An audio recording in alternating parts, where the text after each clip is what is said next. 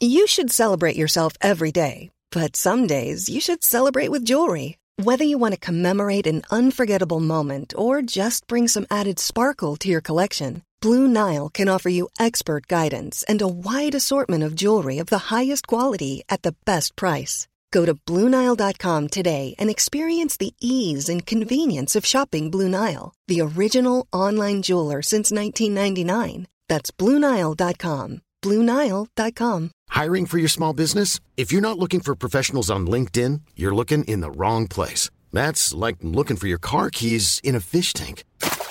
LinkedIn helps you hire professionals you can't find anywhere else, even those who aren't actively searching for a new job but might be open to the perfect role. In a given month, over 70% of LinkedIn users don't even visit other leading job sites. So start looking in the right place. With LinkedIn, you can hire professionals like a professional. Post your free job on linkedin.com/people today. Vi är sponsrade av Länsförsäkringar. Det är vi. Jag har ju ett problem i livet, och det är ju att jag rent ekonomiskt är något av en fuck-up. Jag både tjänar för lite pengar och jag gör av med för mycket pengar. Och det finns ingen framförhållning, det finns inget sparande till mig själv, det finns ingen pensionsgrej som är så många som lyssnar skulle sätta kaffet i vrångstrupen när de förstår. Ja, de gör det nu. Ja, när de förstår hur illa ställt det faktiskt är. Däremot så har jag lovat mig själv att jag ska inte låta den här ekonomiska fuck-uppigheten, som jag kallar den, föras över på mina barn. This ends now, har jag sagt. Och dragit ett streck i marken med kolkrita. Tatuerat in ett streck har jag gjort. Och därför så sparar jag till barnen varje månad. Och vi har ett system, jag och Li, att Li sätter in pengar på ett konto varje månad och jag sätter in pengar på ett annat konto varje månad. Livet är föränderligt, löften bryts, men Länsförsäkringar finns där för alltid och kan hjälpa till, då bland annat med barnspar. Vi tackar Länsförsäkringar för att ni hjälper Nisse och andra att hålla sina löften. Och glöm då inte att Länsförsäkringar kan alltså hjälpa dig med bank, pension och försäkring. Tack så mycket. Vi är sponsrade av Joina, som är ett nytt spel för dig som är över 18 år från Folkspel. Folkspel är ju föreningslivets ideella lotteribolag. Ni känner alla till Bingolotter och Sverigelotter som har tjänat ihop 17,5 miljarder till föreningslivet sedan starten 1991. Ja, och är det någonting som jag älskar med föreningslivet så är det ju att det ger upphov till liksom fysisk aktivitet och härliga upplevelser för mina barn. Det som är mindre positivt är ju alla dessa högar med olika saker som man förväntas göra som föreningsförälder. Jag vet inte hur många gånger jag har haft olika typer av lotter, tidningar eller andra grejer som ligger hemma och som jag tappar bort och som sen ska säljas. Det är godis, det är bullar, det är som sagt lotter, och sen så slutar det alltid med att jag får hosta upp själv ur egen ficka för att jag har tappat bort allting och det blir ett himla krångel och meck. Och det kanske säger mer om mig än om själva den här verksamheten, men det är i alla fall ett problem för mig. Därför så älskar jag tanken på Joina. Eller vad säger du, Manne? Ja, det här är alltså ett lotteri där man signar upp sig på en prenumeration där man har chansen att vinna varje vecka. Så föreningsbarnet då, eller föräldern, säljer en prenumeration till någon och varje månad då så tjänar föreningen pengar. Väldigt, väldigt smidigt och man behöver inte hantera några fysiska pengar eller något sånt. Och det är också såklart ett kul spel som man dock såklart måste vara över 18 år för att spela. Så om du eller din förening vill veta mer så gå in på folkspel.se/joina med y och läs mer om det här smarta. Ja, det ska jag verkligen göra exakt just nu. Tack så mycket, Joina.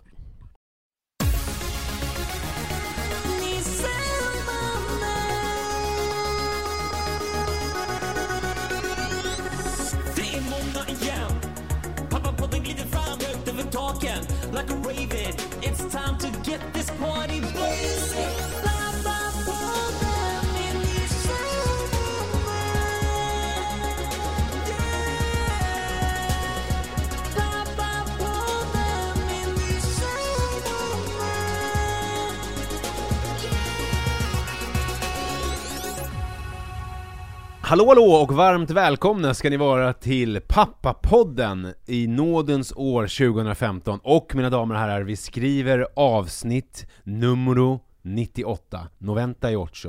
Välkommen Manne Forsberg. Tack snälla, det närmar sig avsnitt 100. Ja, Då kommer vi åka hem till någon av er lyssnare. Pappapodden hos mig är hashtaggen som gäller. Det ska bli skitkul. Det ska det verkligen bli.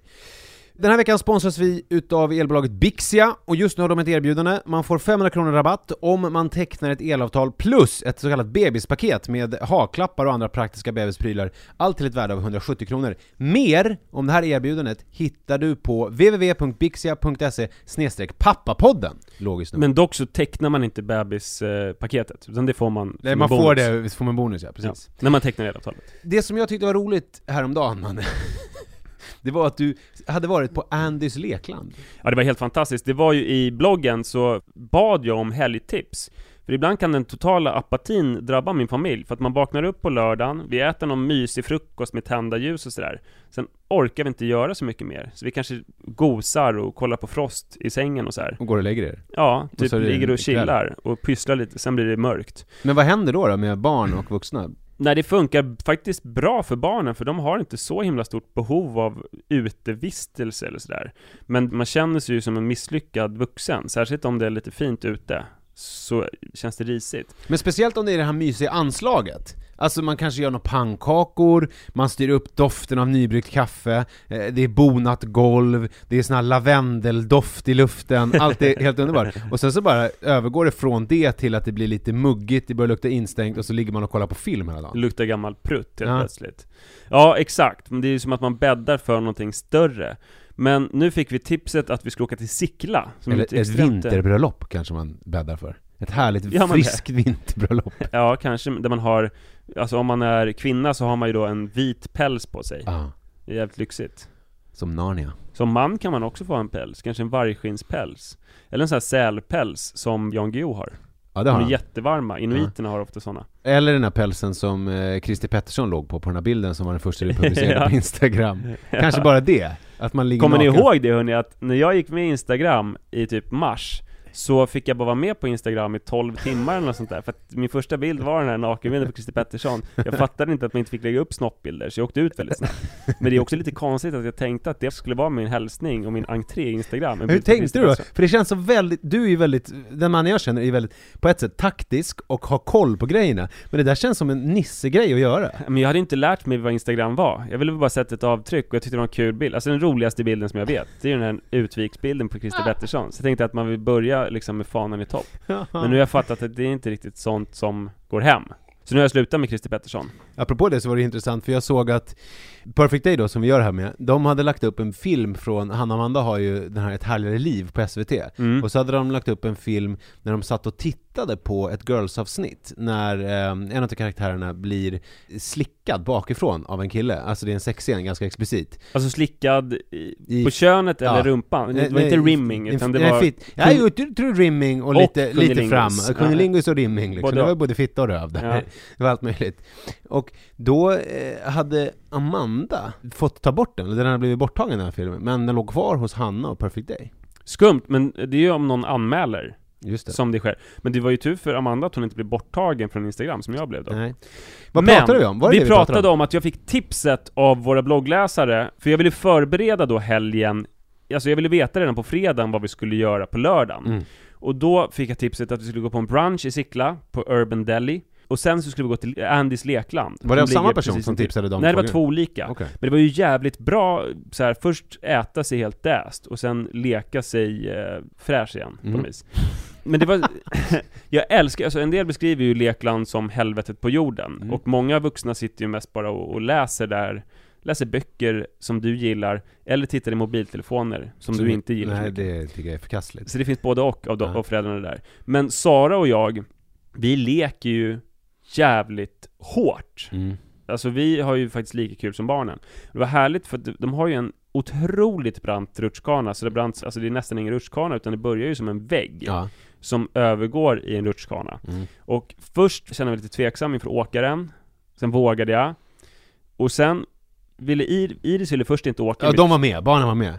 Jag tror första åket så åkte jag själv. Först ville Iris inte åka. Eller hon ville åka, men hon vågade inte åka. Nej, anledningen till att jag frågade om de var med, det var för att du började beskriva det här Ernest Lekland och sen så bara, hur sa du lekte? Ja, det var så här, men var barnen med? Barnen hade också... De var någonstans. De satt och kollade mobilerna. Iris läste en bok. Sen, Iris ville åka, men vågar inte. Du vet hur när man vill inte vågar. Och jag känner mig så jävla glad där, för att jag är uppväxt med att när jag inte vågade saker som jag kanske egentligen ville, och det kanske för att jag pojke också, så sa vuxenvärlden, men kom igen nu! Nu åker du! Och typ så här puttade mig. Och sen blev det skitläskigt. Men jag är glad att jag med Iris så här går försiktigt fram. Att det inte är viktigt för mig att hon åker för min skull. Nej. Utan i så fall är det viktigt för hennes skull. Och att jag kunde säga guida henne så här, åk bara om du vill, säg till när du är redo, titta inte ner utan titta fram. Alltså jag känner mig som en bra förälder då, som ger henne någonting annat. Men sänk nu för henne. Sänk nu för henne. Nej, men det som hände sen var att först vågade jag knappt åka, sen vågade jag åka, sen vågade hon åka i mitt knä och sen åkte hon själv i den här helt sinnessjuka rutschkanan. Problemet var att jag hade lite fel byxor. Jag hade ju jeans som var lite för dåligt glid i, de här jeansen som jag har på mig nu. Och sen fick jag ju också av den här intensiva leken fick jag också rövsvett som gjorde att det blev sämre och sämre glid för varje åk. Men jag har tänkt på den där, för jag har ju varit där också, och jag har ju åkt den där rutschkanan. Och jag tycker att den lovar runt men håller tunt. För att den ser fruktansvärt brant ut, men sen är den gjord i någon typ av material som gör att man inte får upp den här farten man vill ha. Och det kommer jag ihåg från när jag var barn, att många rutschkanor, det var som att man, lek här barn, men egentligen så vill vi inte att ni leker, för att det var liksom inte så bra glid. Ibland var det vissa rutschkanor, sådana som var lite knottriga, om du kommer ihåg uterutschkanor, de kunde vara jävligt bra glid i. Men ifall det bara var en sån vanlig plåtrutschkana så kunde det vara hur segt som helst. Och jag tycker den där har ju nästan så här jumpagolv, att man får så här nästan bränn, som när man ramlar på ett jumpagolv. Men det är ju lite orättvist nu, för första delen, den som är sinnessjukt brant, den går ju fort oavsett material, för gravitationen ser till att det blir så. För att man är inte ens på väggen typ. Nej, men sen man kommer ju inte så långt, för sen så tar friktionen över och man bränner sig lite på rumpan. Men jag tror ändå att alltså, Sara hade ju ett par så här väldigt tunna nya jeans som funkade svinbra. Och Iris åkte ju också vansinnigt fort i sina tights. Men vilket klädesplagg tror du Saman Amel behöver sy upp för att vi ska kunna åka så snabbt som möjligt? Jag tror, fast det blir väldigt dumt, men alltså ett par byxor i fin, tunn ull med långa fibrer. Alltså inte borstad ull då? Jo, det får gärna vara borstad. Okay. Alltså den ska inte vara flanellig eller luddig. Utan jag tänker mig alltså en sån här Loro Piana 200s. Alltså väldigt, väldigt tunna, långa, fina ullfibrer. Men det blir dyrt, för de kommer ju gå sönder på en gång. Men jag tänker också ett par helt nya så här tjocka mjukisbrallor skulle funka vansinnigt bra. Just det, när de är sådär mint condition, alltså när de är fresh out of box. Ja, inuti är de liksom så här helt luddiga, och man bara, det här är de mjukaste jag någonsin har varit med om. Fast så tänker man inte på att det är andra. Är det här ens ett material? Ja, exakt. Det här är ju bara som ett moln i byxor. Jag vill bo i de här brallorna. Men en annan strumpbyxor tror jag också skitmycket på. Alltså i nylon? Ja, i nylon. Kan vi åka dit med våra roligt att du sa nylon. För det sa man ju alltid, har min pappa berättat, när nylon kom. När det var så här nytt och fräscht. Nylon, och sen så åker vi dit med vår gengasbil. Men jag tänkte på, jag har ju varit på Ernest Lekland, och mitt tips är att, det kanske är till dig och mig då, eftersom vi kan åka dit och leka. För jag var där en eftermiddag. Det var helt tomt. Alltså en vardag eftermiddag. Det var jag, och sen så var det Manne och en kompis till Manne och hans pappa. Och så var det typ en familj till.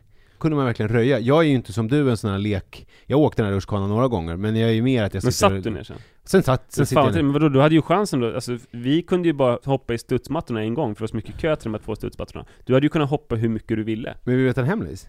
Jag tycker inte att det är så roligt. Är det sant? Nej, när jag var barn tyckte jag att sånt här var roligt, men jag tycker inte alltså, att det är lika kul. Är det konstigt. Vadå, de här gevären då, eller man ska säga, där man kan skjuta bollar med luft? Nej. Luftkanonerna? Nej, jag vet inte, jag har tappat barn. Men du, lyckra!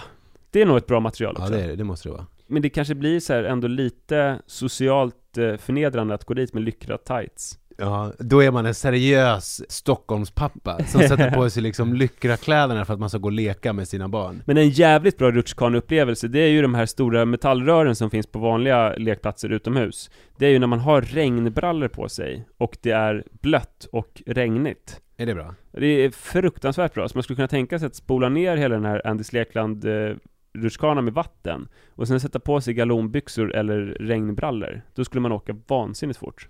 Men en sak som jag tänkte på med Lekland också, det var ju att alltså de flesta som sagt vuxna satt ju och läste eller höll på med sina telefoner. Men om man som jag lekte, då var det barnens regler och villkor som gällde. För barnen såg ju mig som ett lite sämre barn.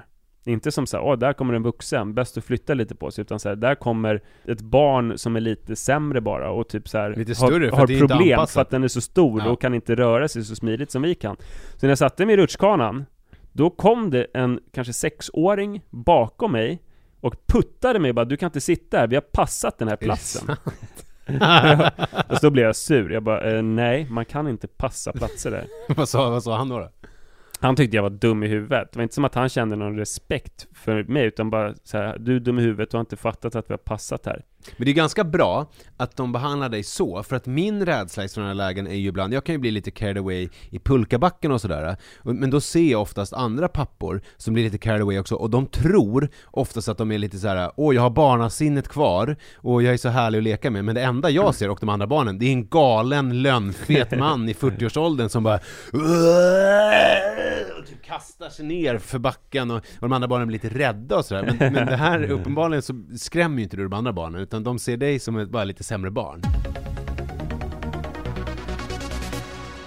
Du, apropå de här generationskonflikterna, Men alltså, dig och mig menar du? Ja, precis, du är ju 3 år äldre. Yep. Och ganska arg på mig. Ja. Nej, men de här barnen som tycker att jag är ett misslyckat barn, så har jag upplevt generationskonflikter mellan mig och folk som hade små barn för länge sedan. Och inte bara mellan mig, utan barnfamiljer och äldre människor. Jag tänkte på det, alltså första gången jag tänkte på det, det var på den här grejen som jag nu ska prata om. Det var när jag flög flygplan för ett år sedan. Och det var en flicka som väl var 5 år tror jag, som tröttnade på att långflyga och fick något utbrott som inte var helt utspårat, utan det var ändå inom rimlighetens gräns. Men hon skrek sådär. Alltså skrek hon fula ord eller ja, bara typ, jag vill grät? inte sitta ner, jag vill bara springa omkring, typ så.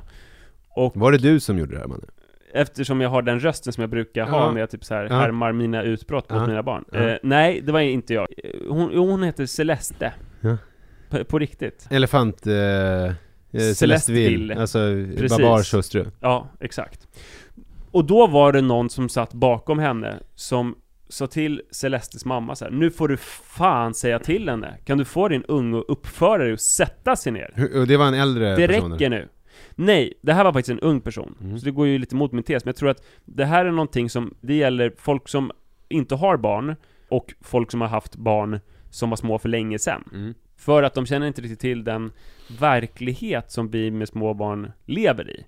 För att det kan ju vara helt obegripligt om man inte har barn, eller om man hade små barn för länge sedan, och så ser man ett barn som så här vägrar åka vagn till exempel, och sätter sig ner och skriker på trottoaren, och sen står föräldern bara där helt apatisk och vet inte riktigt vad de ska göra.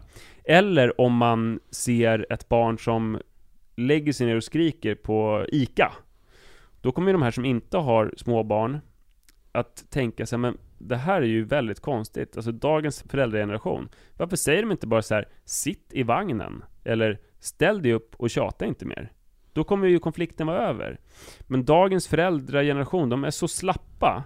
De är en sån curling-generation. De tillåter vad som helst. Barnen får fara ut hur som helst. De får kasta sina vantar på marken. De får skrika och de får väsnas och gå på.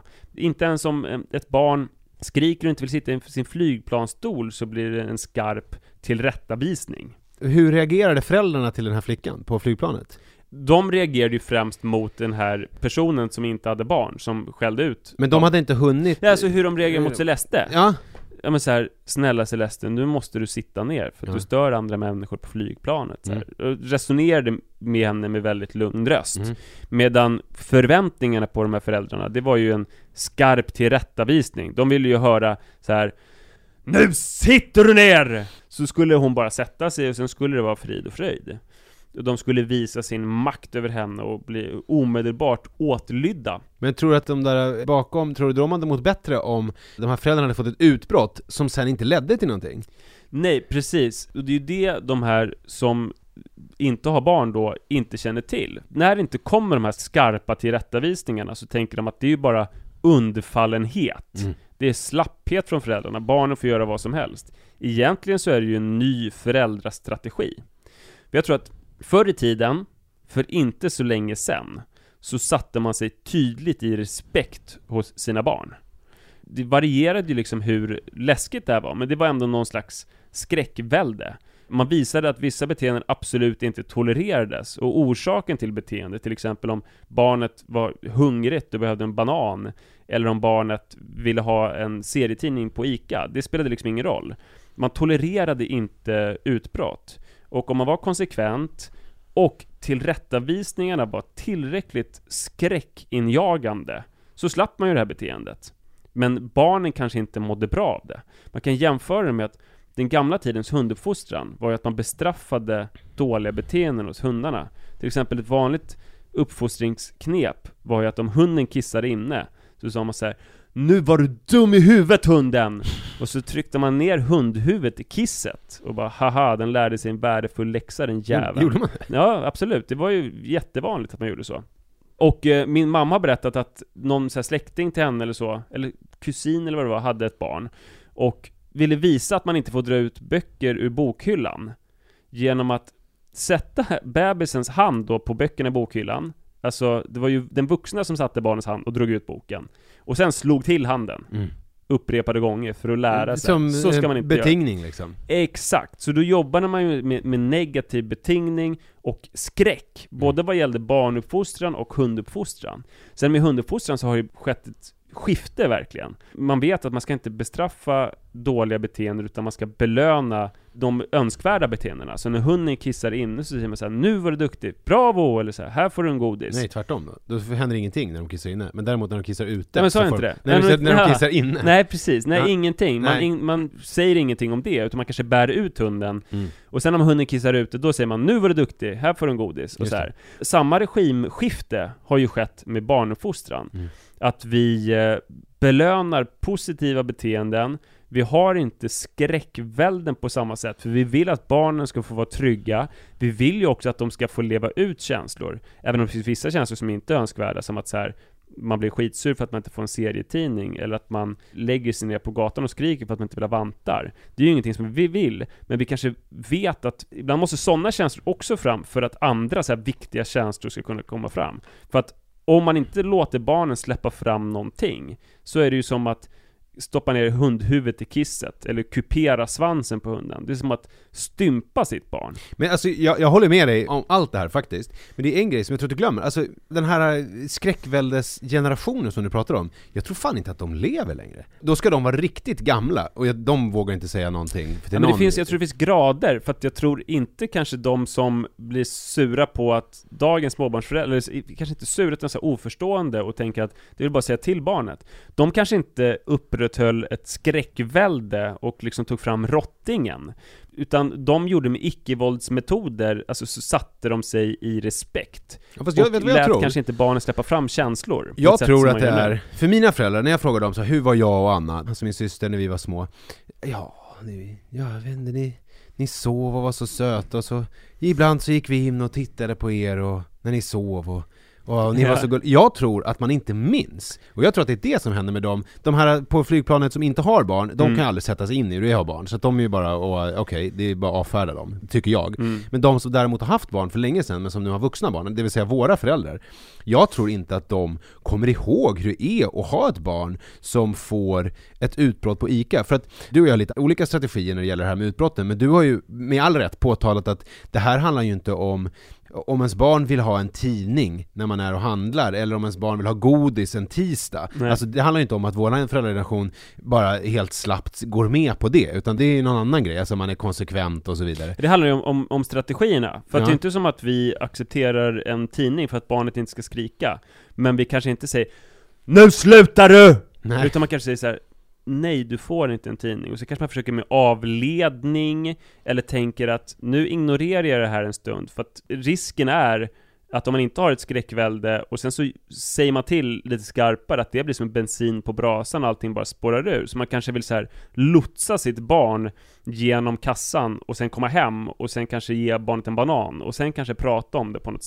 liksom pedagogiskt sätt. Men det jag tror är att alltså, den skräckväldesgenerationen, dels upplevde de alla de här, för att då var det så länge sedan så då fanns inte det här supermarket som kom från USA på typ 50-talet. Då var det så här att man gick till kötthandlaren och så här: kan jag få ett skålpund fläsk? Eller man gick till och då var det inte så kryddboden. Lockande för barnet att säga så här: jag vill ha 500 gram späck. Nej, jag vill ha 500 gram späck. Eller så här: mamma, kan jag få en strut med bröstkarameller? Ja, det var liksom inte samma grej. Jag vill ha lammnjure. Så att då slapp man hela den grejen med barn som skrek på affären. Men jag vill vidhålla det, att jag tror att de inte minns. För att jag menar, om jag minns tillbaks bara på senaste veckan med Manne, så minns inte jag massa utbrott. Men däremot nu när du pratar så kommer jag ihåg igår bara, när jag hämtade Manne på förskolan och vi kom hem. Då hade han sprungit hela vägen hem. Jag skulle flytta bilen och då höll han på och klättrade lite på våran soptunna och klättrade upp i ett träd och han var jävligt pigg. Men sen så fort jag kom in i porten, då bara... Först så sprang han lite och skulle hoppa upp på väggen och försöka göra någon sån här parkour-grej. Men sen så bara satt han sig på golvet och bara: pappa, fan, det är pappa-hissen, vi har ju ingen hiss. Får jag åka pappa-hiss upp?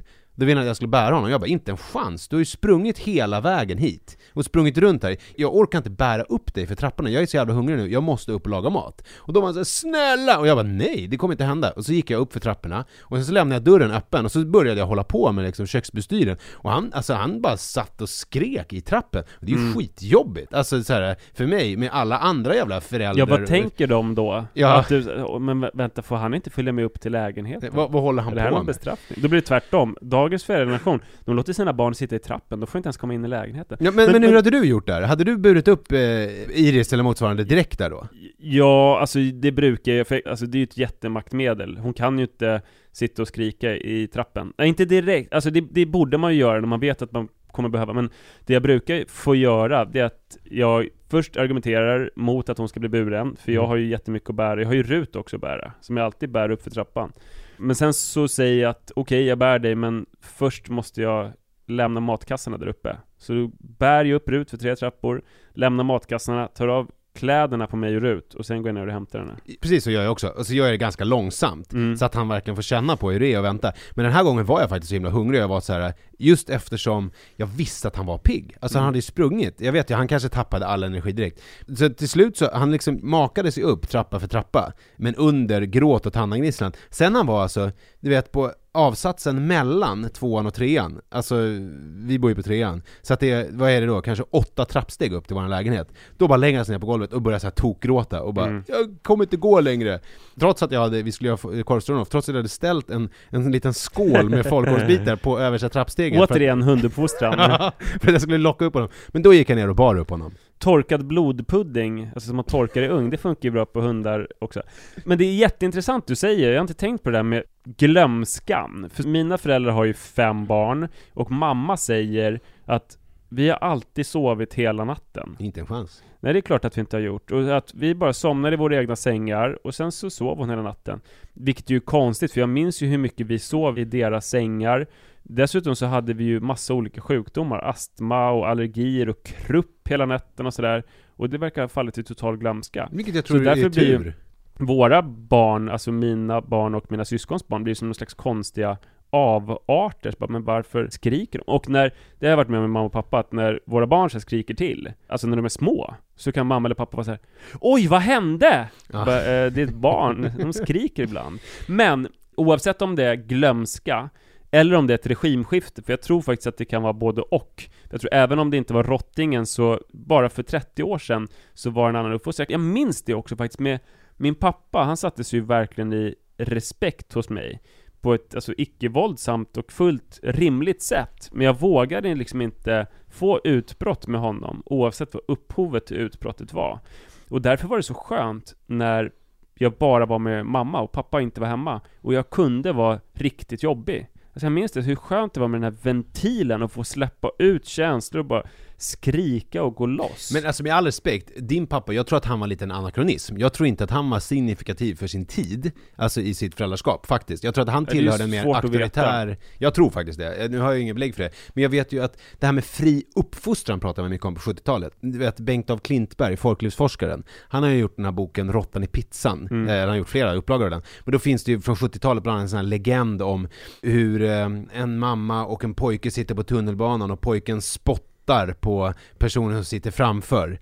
Och så bara, men ska du inte säga till din son? Så bara, nej, jag kör med fri uppfostran. Det fanns ju även då en bild av från den äldre generationen att den yngre har spårat ur. Så jag tror inte man ska dra för stora växlar på det. Men jag tänker att vi ska lova oss själva att komma ihåg hur jobbiga våra barn är. Ja, det är en bra grej. Och om de eventuellt får några barn och vi blir far- och morföräldrar. Så att vi då kommer komma ihåg när de ringer till oss och har panik för att barnet har för tredje natten när de har haft krupp och de är så här, mannen är så här, du måste komma och hjälpa oss, jag måste få avlastning. Då ska inte jag bara, nej, när du var liten så sov du bara hela tiden. Även om det känns så. Mannen, vad är det för B-barn du har? Aha. Du var ju alltid lugn och bara sov hela tiden. Nej, men det är en jätteviktig grej att lova sig själv. Men sen så tror jag också att vi måste kommunicera det här skiftet som jag tror att det är. Eller då att kommunicera att det är fullt rimligt att barn släpper ut känslor och att de kan vara ostyriga till den här oförstående generationen som kan vara de som inte har barn eller de som är äldre och har utflugna barn. Har du någon strategi där för hur vi ska... Ja, men att alla som har barn som ibland är ostyriga och som vill möta det med kärlek och respekt. Man skulle kunna tatuera sig som en folkrörelse. Att man har en så här tatuering i pannan. Typ kanske ett hjärta. Eller en vuxen som kramas statuerat på pannan. Så att alla fattar tydligt vad det handlar om. Återigen har vi med oss vår fina sponsor Viaplay. Viaplay är ju en streamingtjänst för att man går in på viaplay.se och där finns väldigt mycket underhållning. Otroligt mycket för barnen och massa serier och filmer för vuxna också. Förutom att det då är en streamingtjänst så kan man ju ladda ner saker och lagra det i sin enhet upp till 30 dagar. Så det är någonting som vi varmt rekommenderar.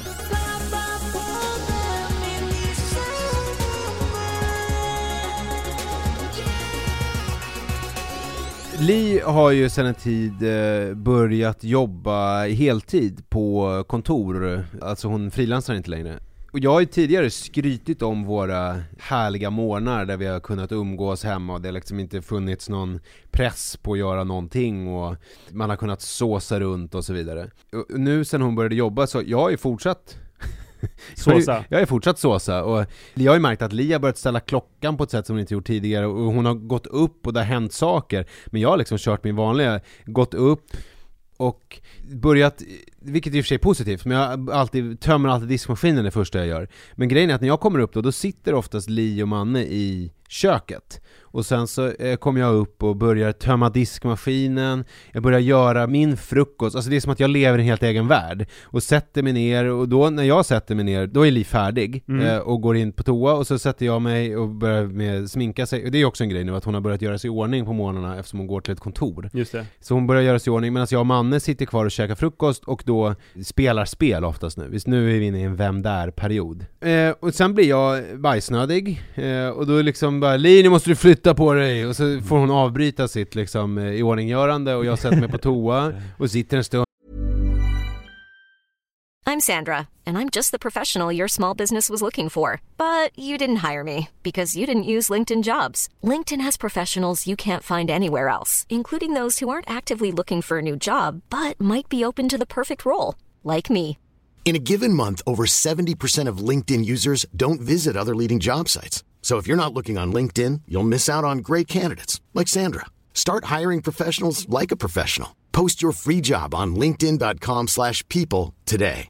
Imagine the softest sheets you've ever felt. Now imagine them getting even softer over time. That's what you'll feel with Boll & Branch's organic cotton sheets. In a recent customer survey, 96% replied that Boll & Branch sheets get softer with every wash. Start getting your best night's sleep in these sheets that get softer and softer for years to come. Try their sheets with a 30-night guarantee. Plus, get 15% off your first order at bollandbranch.com. Code BUTTERY. Exclusions apply. See site for details.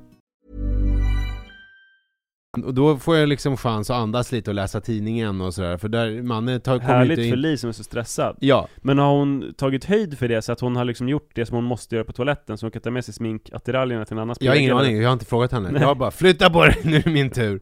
Och sen så har hon försvunnit iväg. Och då när hon har gått, då har jag fått så här: men fan, Manne, varför sitter du här? Varför är inte du i ordning gjord? Du måste borsta tänderna, vi måste gå nu. För då har jag kommit på att fan, jag har en massa grejer att göra idag. Jag har inte tid att sitta här och spela Vem där? Vi måste till förskolan. Håller på med. Lite som att det är hans fel. Sen så har jag liksom, nu måste vi klä på oss och så måste vi komma iväg. Och så blir det ganska stressigt och konstigt i alla fall. Men jag har inte tänkt på det. Jag har bara på riktigt... Vilken tid lämnar du då? I värsta fall blir det ju 9. Men det är ju för sent för mig för att jag ska hinna med allt mitt. Så att jag skulle helst vilja lämna 8:30 är ganska perfekt för mig. Då blir det lagom. Och sen i alla fall, det var det som att Liv tog upp det här någon gång, liksom nu får det vara nog. Och då började jag se mig själv utifrån och bara, men vem är jag? Vem är jag egentligen? Vad håller jag på med på morgonen? Varför är inte vi en familj? Vem är jag som spelar Vem där? Ja, precis. Vem är jag? Exakt så. Men då började vi det är göra... roligt att bajset gör att du blir en helt annan människa. För först bara chillar du och du är liksom med barn på barns vis. Sen bajsar du och läser lite tidning. Sen bara, vad är det som händer? Varför sitter du och spelar Vem där? Sätt på dig kläderna för det är helvete. Jag bajsar ut barnet i mig varje morgon. Exakt. Jag vaknar som ett barn och sen föder jag den vuxna Nisse ut i toaletten som kommer. Ja, så att nu har vi gjort följande schema. För nu går vi upp. Nu ställer vi klockan på 6:30. Och så går vi upp tillsammans, jag och Li. Och sen så är det gemensam frukost. Alltså vi käkar allihopa gemensamt mellan 6:45 och 7:20. Ja. Så då sitter vi liksom ihop och spelar Vem är där? Mannen säger så här, vem det är, så säger han. Pappa, kan vi spela Vem det är? Till 7:20 så börjar Li göra sig i ordning. Och sen så lämnar Li hemmet 7:55. Då är hon borta. Och sen så 7:20 till 8:15. Under den tiden, då håller jag och Manne, då avslutar vi våran frukost, vi borstar tänderna och vi klär på oss. Så att då har vi liksom... 7:20, 8:15 håller ni på att göra i ordning er. Nej, men då kan vi sitta och mysa och liksom spela Vem där och sådär. Då kan vi fortsätta med vårat, alltså mys. För vi har ju tid på morgonen. Vad det som är konstigt, vadå? Ja, för du har ju tänkt så här, men varför är du inte ordninggjord? Det borde ju finnas i schemat så här, ja men kanske 7:20 till 8:00. Nej, men jag tror att det som är skillnaden här är att 7:20 så försvinner Li ur mixen. Ja. Då börjar hon göra sig i ordning och ska dra. Ja. Och det sen är någonting som du inte berättar för oss här. Det är att det har funnits en undermedveten förväntan på henne att hon ska fixa grejer. Så är det. Du har blivit chockad varje morgon när hon har gått. Så är det, exakt så är det. Så det är inte bajsningen som är grejen utan Nej. så här, men varför gick hon? Vad fan? Han är ju inte ordninggjord. Precis så är det. Du satte fingret på det. Det hade jag inte kommit på själv, men det var exakt det som hände. Varje morgon hon gick så var det så här, varför är du... Och så blev du sur på henne och det har varit problemet för henne som hon har tagit upp med dig. Nej, jag går 7:55. Ja, så att då får jag ju disponera den här tiden hur jag vill, men jag vet att mellan 7:20 och 7:55 så är Li hemma, men hon har ingenting med oss att göra. Hon håller på att fixa med sitt. Då kan jag ju välja att sitta och spela, men sen så vet jag att 8:15 så måste vi gå. Och då kan jag ju bestämma när jag kan dra igång själva ordninggörandet av honom. Det finns fortfarande ett osäkert moment. Jag vet inte om du kan misstänka vad det är för någonting. Ja, för mig är det stora osäkerhetsmomentet när ni ska klä på er kläder och sådär, eftersom det inte är schemalagt. Men det är inte problem för mig. Nej. För att det löser sig. Bara jag vet när vi ska gå. Men det som det är ju mitt bajsande. Ja, det kanske du borde schemalägga. Det går inte. Nej. För jag blir ju bajsnödig. Och ibland är det svårt. Nu har jag lyckats de senaste månaderna att faktiskt hålla mig till 7:55 tills Li är färdig och då kan gå på toa. Men ofta så har det ju att göra med när man dricker sitt kaffe, så att du kanske ska dricka kaffet. Det spelar ingen roll för mig. Nej, okay. För mig är det på måndag morgnar, för då har jag alltid svullat en massa på helgen, så då kan jag ju oftast vara så här bajsnödig direkt när jag vaknar. Så att jag måste liksom, det första jag gör är att gå på toa innan jag käkar frukost. Och sen så en gång till när jag har käkat frukost. Men de övriga dagarna, då brukar jag faktiskt kunna hålla mig till 7:55. Och jag tror att det är för att oftast om jag sitter still så är det lättare. Men om jag reser mig upp för tidigt, då måste jag gå på toa. Men än så länge så har jag lyckats lägga det här på 7:55. Och det känns mycket mer harmoniskt. Det som har hänt är att vi får faktiskt tid tillsammans. För vi har ju gott om tid på morgonen. Jag menar, går man upp 6:30 så vi behöver inte stressa liksom. Och då känns det ju mysigt att ha den här. Jag tycker det är trevligt att sitta och käka frukost ihop. Det är ganska mysigt. Och inte att de två sitter medan jag håller på att göra i ordning massa grejer. Och sen så sätter jag mig och då måste Li gå. Och så fortsätter jag och Manne umgås. Det är kul när vi sitter allihopa en stund. Jag har börjat fundera mycket på hur jag ställer frågor till mina barn. Särskilt när jag hämtar från förskolan. Annars när man har hunnit umgås i någon timme sådär, då pratar man ju om allt möjligt och så. Men när jag hämtar... Mest Tokyo i ditt fall. Mycket Tokyo. Men då är det som att jag vill ta del av Iris liv. Och jag vill ha en snabb fil in i hennes upplevelser och känslor inför dagen och sådär. Men jag frågar så jävla dumma frågor som jag nästan tröttnar på själv så här. Har du haft det roligt idag? Vem lekte du med? Vad åt ni till lunch? Hon svarar ju på de frågorna, men de inbjuder inte till så mycket samtal. Men möjligen om hon säger vi åt korvstroganoff, så kan jag prata om när vi har gjort korvstroganoff tillsammans. Vikten av att ha den här matskeden konjak i såsen. Fråga om förskolekocken också flamberar sin korvstroganoff och sådär. Men det är ändå tråkiga frågor, jag känner mig dum och sen bara, jag vill fråga någonting bättre men kommer inte riktigt på det. Manne gör en grej som är, jag tycker att han är irriterande, vilket kanske säger mer om mig som människa. För att alltid när vi ska prata om förskolan och dagen och sådär, han vill alltid hålla på att jag ska gissa vilka som var borta. Gissa vilka som var borta idag. Och sen så säger jag så här, ja Ludde, nej det är fel. Så bara, ja Hiba, det är rätt. Och sen ska man gå igenom alla barnen. Och sen ska han ta en paus och sen kan samma lek upprepa sig igen när Li kommer hem en halvtimme senare. Ja, jag tycker men det är väl att han njuter av informationsövertaget då kanske? Ja, antagligen. Låter det som. Ja, förlåt, you were saying. Ja, men nu har jag läst lite böcker som tar upp det här med hur man ska ställa frågor till sina barn. Jag har läst Med känsla för barns självkänsla av Petra Krantz Lindgren. En riktig blockbusterbok. Som handlar mycket om att, med känsla för barns känsla. Med känsla för barns självkänsla. Jag tänker på med uppenbar känsla för stil. Den här Stefan Mendel Engs. Precis, det är ju en mix-up av två böcker. Eller inte en mix-up, utan det är en sammansmältning. En mashup, precis. Det är ju med uppenbar känsla för stil och den här Mia Törnblom, Självkänsla nu. Ja, just det. Det är de två böckerna. Så har det blivit den här. Vad heter den igen, sa du? Med känsla för barns självkänsla. Och hon pratar om att det är viktigt att ställa öppna frågor till barnen. Typ så här: hur kände du när du var på förskolan? Så ofta så, jag vet inte om det funkar så bra i praktiken. Om man säger till ett barn, hur kände du när du var på förskolan? Det är en öppen fråga, men det är så här, nu kanske det är ett dåligt exempel på hennes typ av frågor. Men jag vet inte hur mycket det ger. Men så har jag också läst en annan bok nu som där författaren funderar mycket på hur man ska fråga sina barn. Det är en bok som heter De 7 vuxensynderna, föräldrars vanligaste misstag och hur du undviker dem, av en psykolog som heter Carl Eder, som jobbar på BUP med KBT-terapi, alltså med barn. De 7 vuxensynderna. De 7 vuxensynderna, ja. Och han menar att man kan använda så här KBT-metodik när man frågar barn. Några grundpelare för att göra sig förstådd när man frågar barnen, det är att utgå inte från att barnet vet något om den situation som han eller hon befinner sig i. Så det är mer om det allvarliga saker som man ska diskutera. Så han jobbar ju i barn- och ungdomspsykiatrin. Så att om man då ska till exempel berätta att din pappa är alkoholist. Alltså man kan berätta många sådana svåra saker, menar Carl Eder, men man kan inte utgå ifrån att barnet redan visste det. Utan man måste så här utgå från att barnet inte vet någonting, så man ger all information då. Jag fattar inte, förlåt. Kan du exemplifiera? Ja, att om man ska då berätta för sitt barn att din pappa har en sjukdom, han är alkoholist, så kan man inte säga så här: ja, du vet ju hur det är med pappa, han är alkis, utan så här: pappa har en sjukdom som gör att han dricker väldigt mycket alkohol, och det ställer till det för honom, för det blir svårt för honom att komma till jobbet, och ibland kommer han inte hem på kvällarna. Man är tydlig. Ja, alltså, exakt. Men det är ingen fråga. Och det där all information. Det där är ju ingen fråga. Nej, men det här är, nu läser jag grundpelarna för att jag ser förstådd när man samtalar med barnet och ställer frågor. Anpassa språket efter barnets förmåga. Prata på ett konkret sätt. Och ta på dig ansvaret för att göra dig förstådd.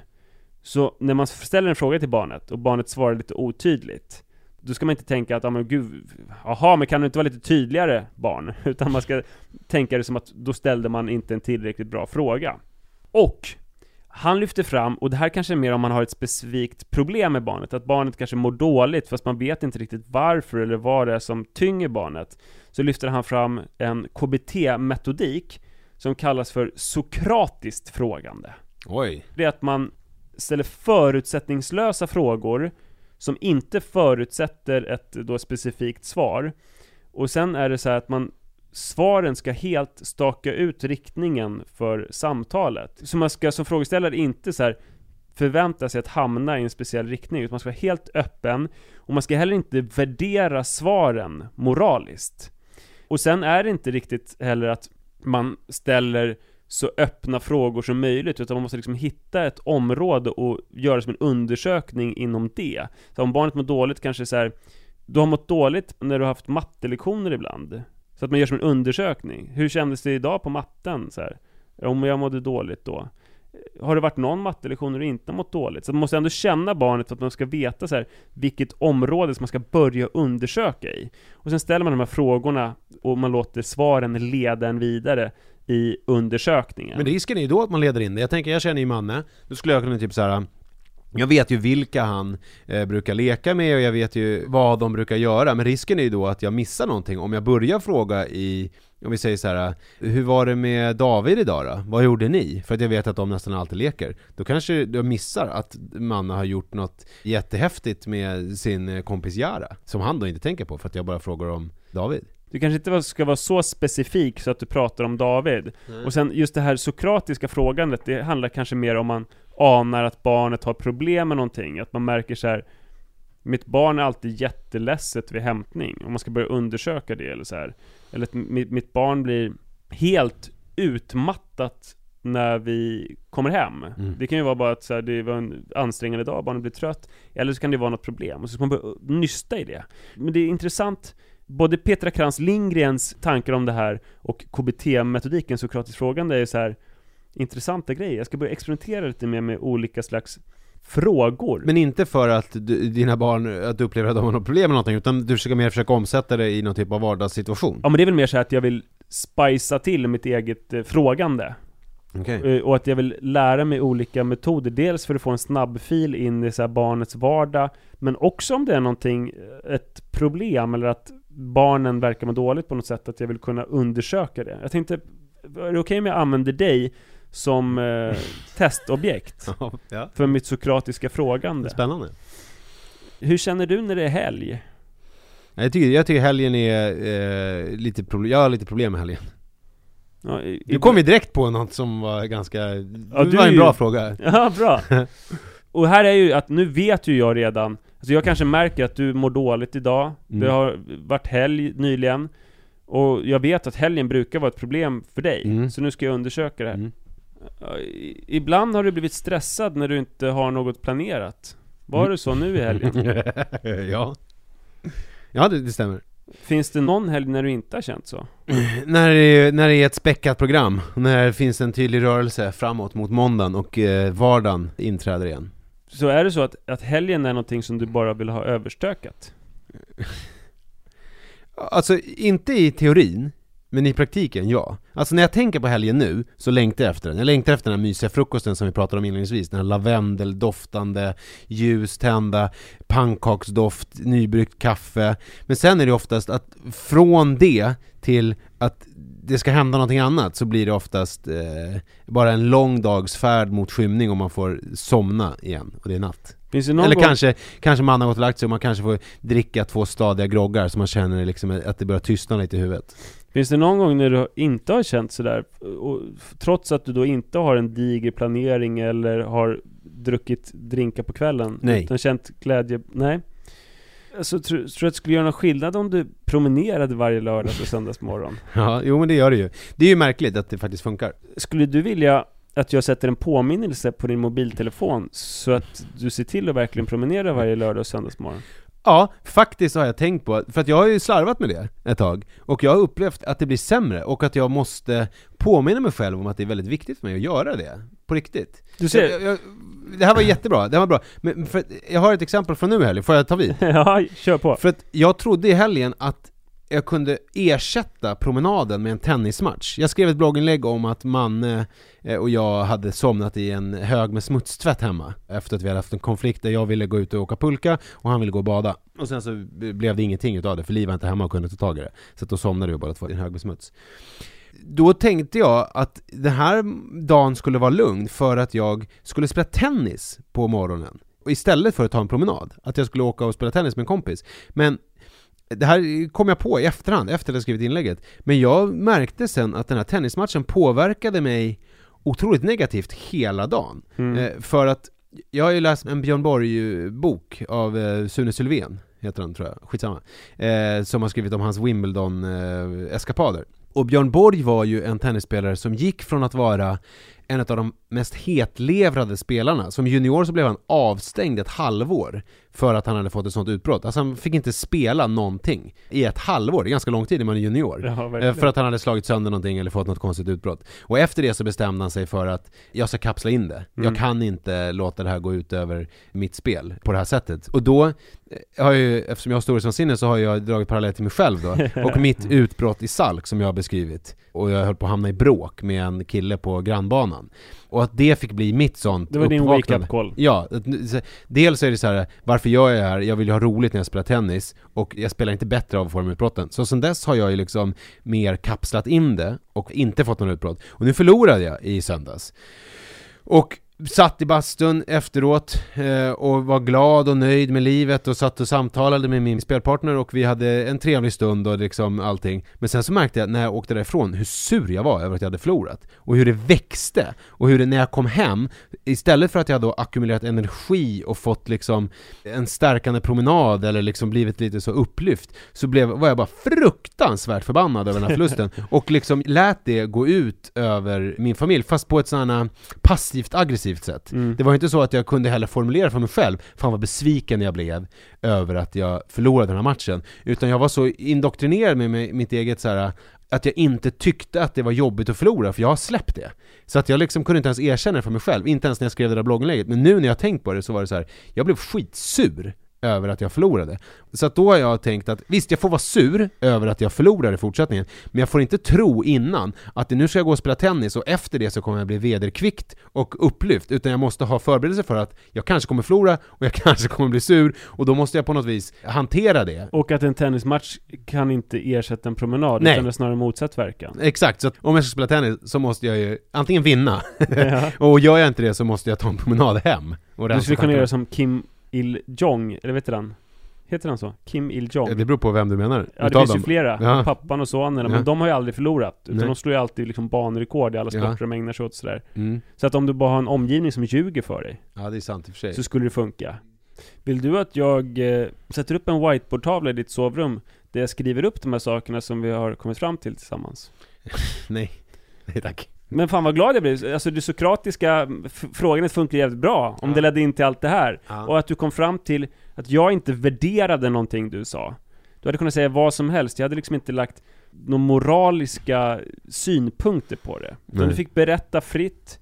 Du ledde dig själv in på både situationen och lösningen.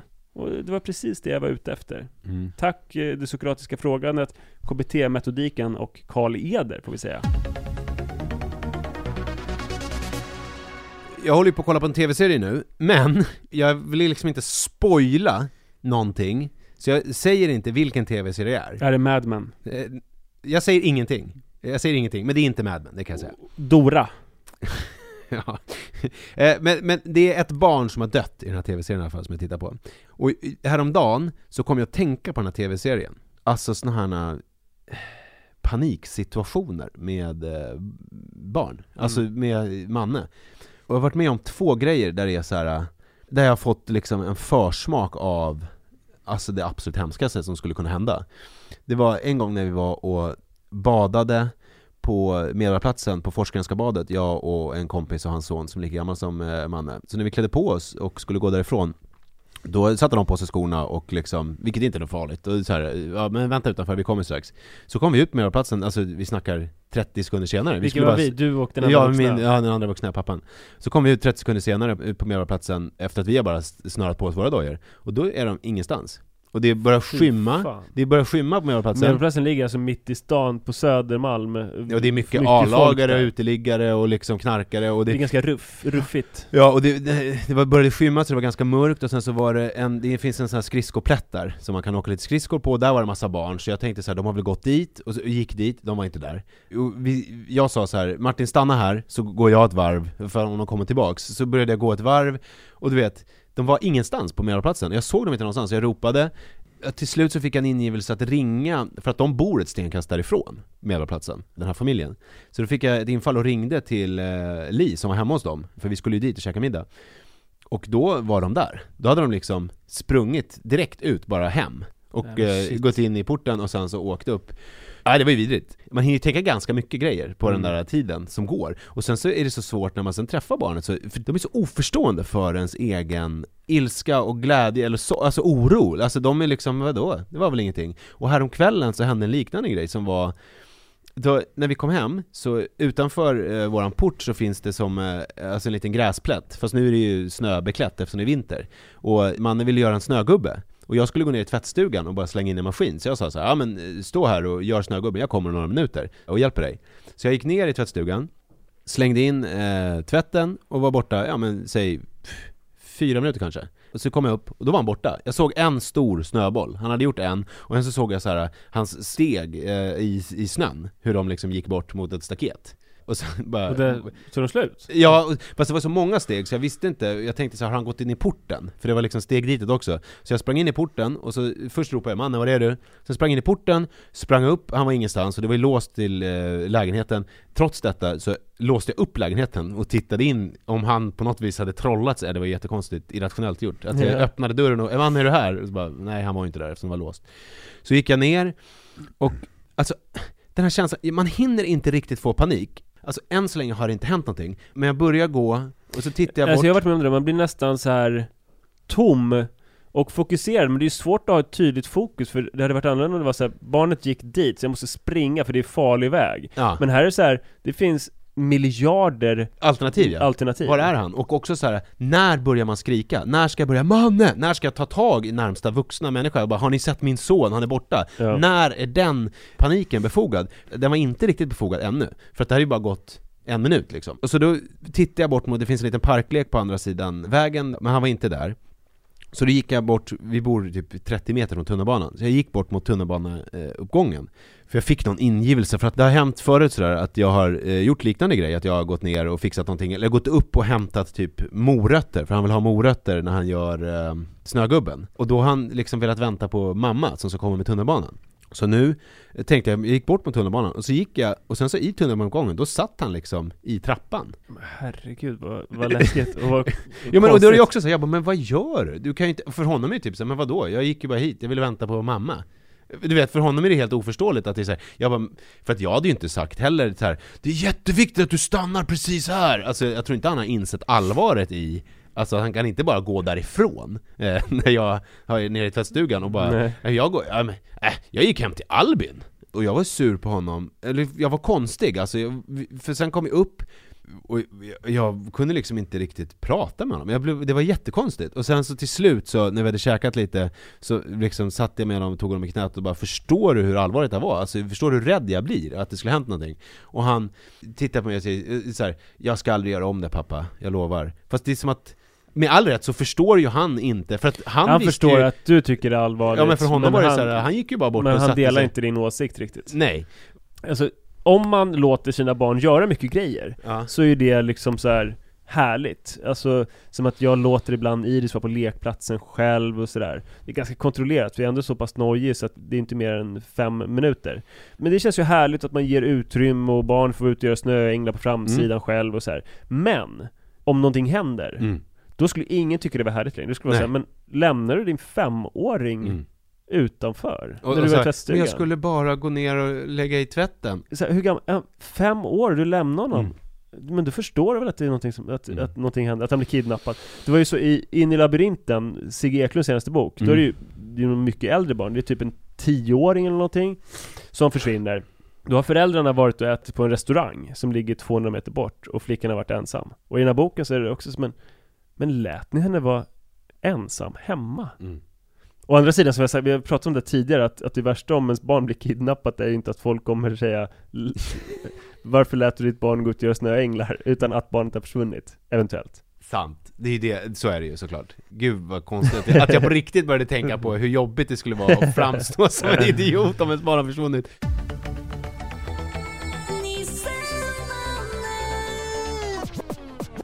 Vi är sponsrade av Unionen den här veckan. De har funderat på det här med att föräldrar vobbar ju. Alltså det är ju en utveckling av vabba. Alltså när man vabbar, vård av sjukt barn.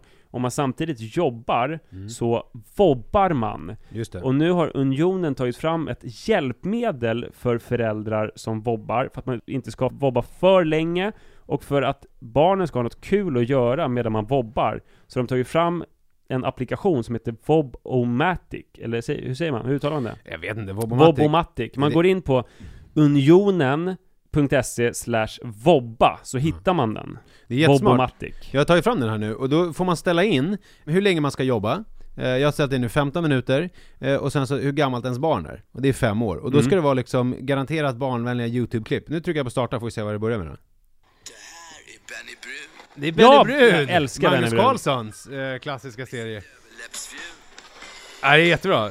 Ja, men så då under den här tiden då som man ställer in, så gör Vobomatic en spellista i YouTube med anpassade videoklipp för den åldern som barnet är i. Det är jävligt smart. Det är skitsmart. För att jag kommer ändå få använda det senare idag med stor sannolikhet. För att en stund efter lämningen i morse så ringde de från Ruts förskola och sa att hon kanske kommer behöva vabbas idag. För att hon kändes hängig. Hon hade inte ätit så mycket frukost. Hon var lite glansig på ögonen. Och då tänkte jag min första impuls var att bara springa till förskolan och hämta henne. Men så sa de att det räcker att jag har telefonen på och är beredd på utryckning. Så att de kommer vara noggranna med att kolla hennes hälsotillstånd och jag är beredd på att jag kommer behöva sticka dit. Och förmodligen så blir det nog så att jag hämtar henne om en liten stund eftersom de tyckte att hon inte är så här 100% frisk. Men då är hon så pass frisk ändå. Exakt. Så att jag kommer kunna vobba lite grann och då kommer jag använda Vobomatic så att hon får, det är spännande att se då vad de väljer för en 1,5-åring eller jag kanske skriver i 2 år så att det inte bara blir Teletubbies och sånt utan ändå lite mer prövande och liksom sofistikerad underhållning för ett barn. Unionen.se/vobba. Innan vi avslutar för idag. Ska vi göra det nu? Ja, inte riktigt jag vill sitta, det känns som att det är ett långt avsnitt. Jag vill sitta, kan vi inte sitta bara, tänk dig, alla ni som lyssnar, vi bara sitter hela dagen. Vi kan vara tysta ganska länge, men vi bara umgås hela dagen. Skit i chefen på jobbet. Sitt bara och lyssna på Åk oss. inte en jävla tunnelbana nu, utan lägg er i badet och lyssna på oss. Vi sitter hela dagen tillsammans. Nej, men innan vi avslutar så är det ju något viktigt som vi måste ta upp. Det är att vi närmar oss 100 poddsinspelningen, det 100:e avsnittet. Då kommer vi åka hem till någon av er älskade lyssnare.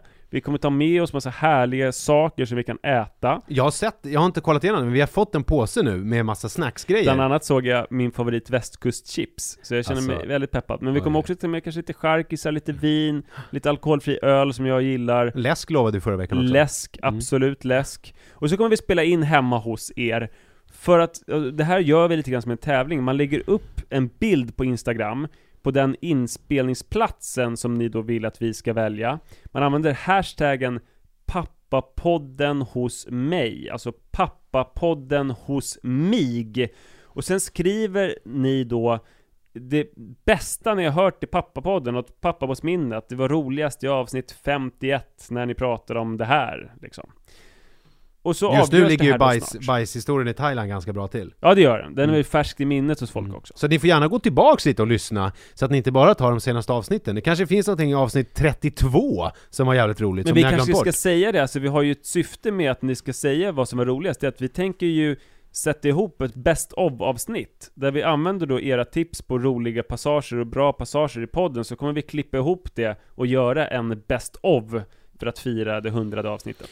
Sammanfattningsvis alltså, pappapodden hos mig, hashtag pappapodden hos mig. Lägg upp en bild på den plats i ditt hem där du vill att vi ska spela in, samt skriv en bildtext där du skriver ner ditt absolut bästa och roligaste minne av det du har hört här i pappapodden.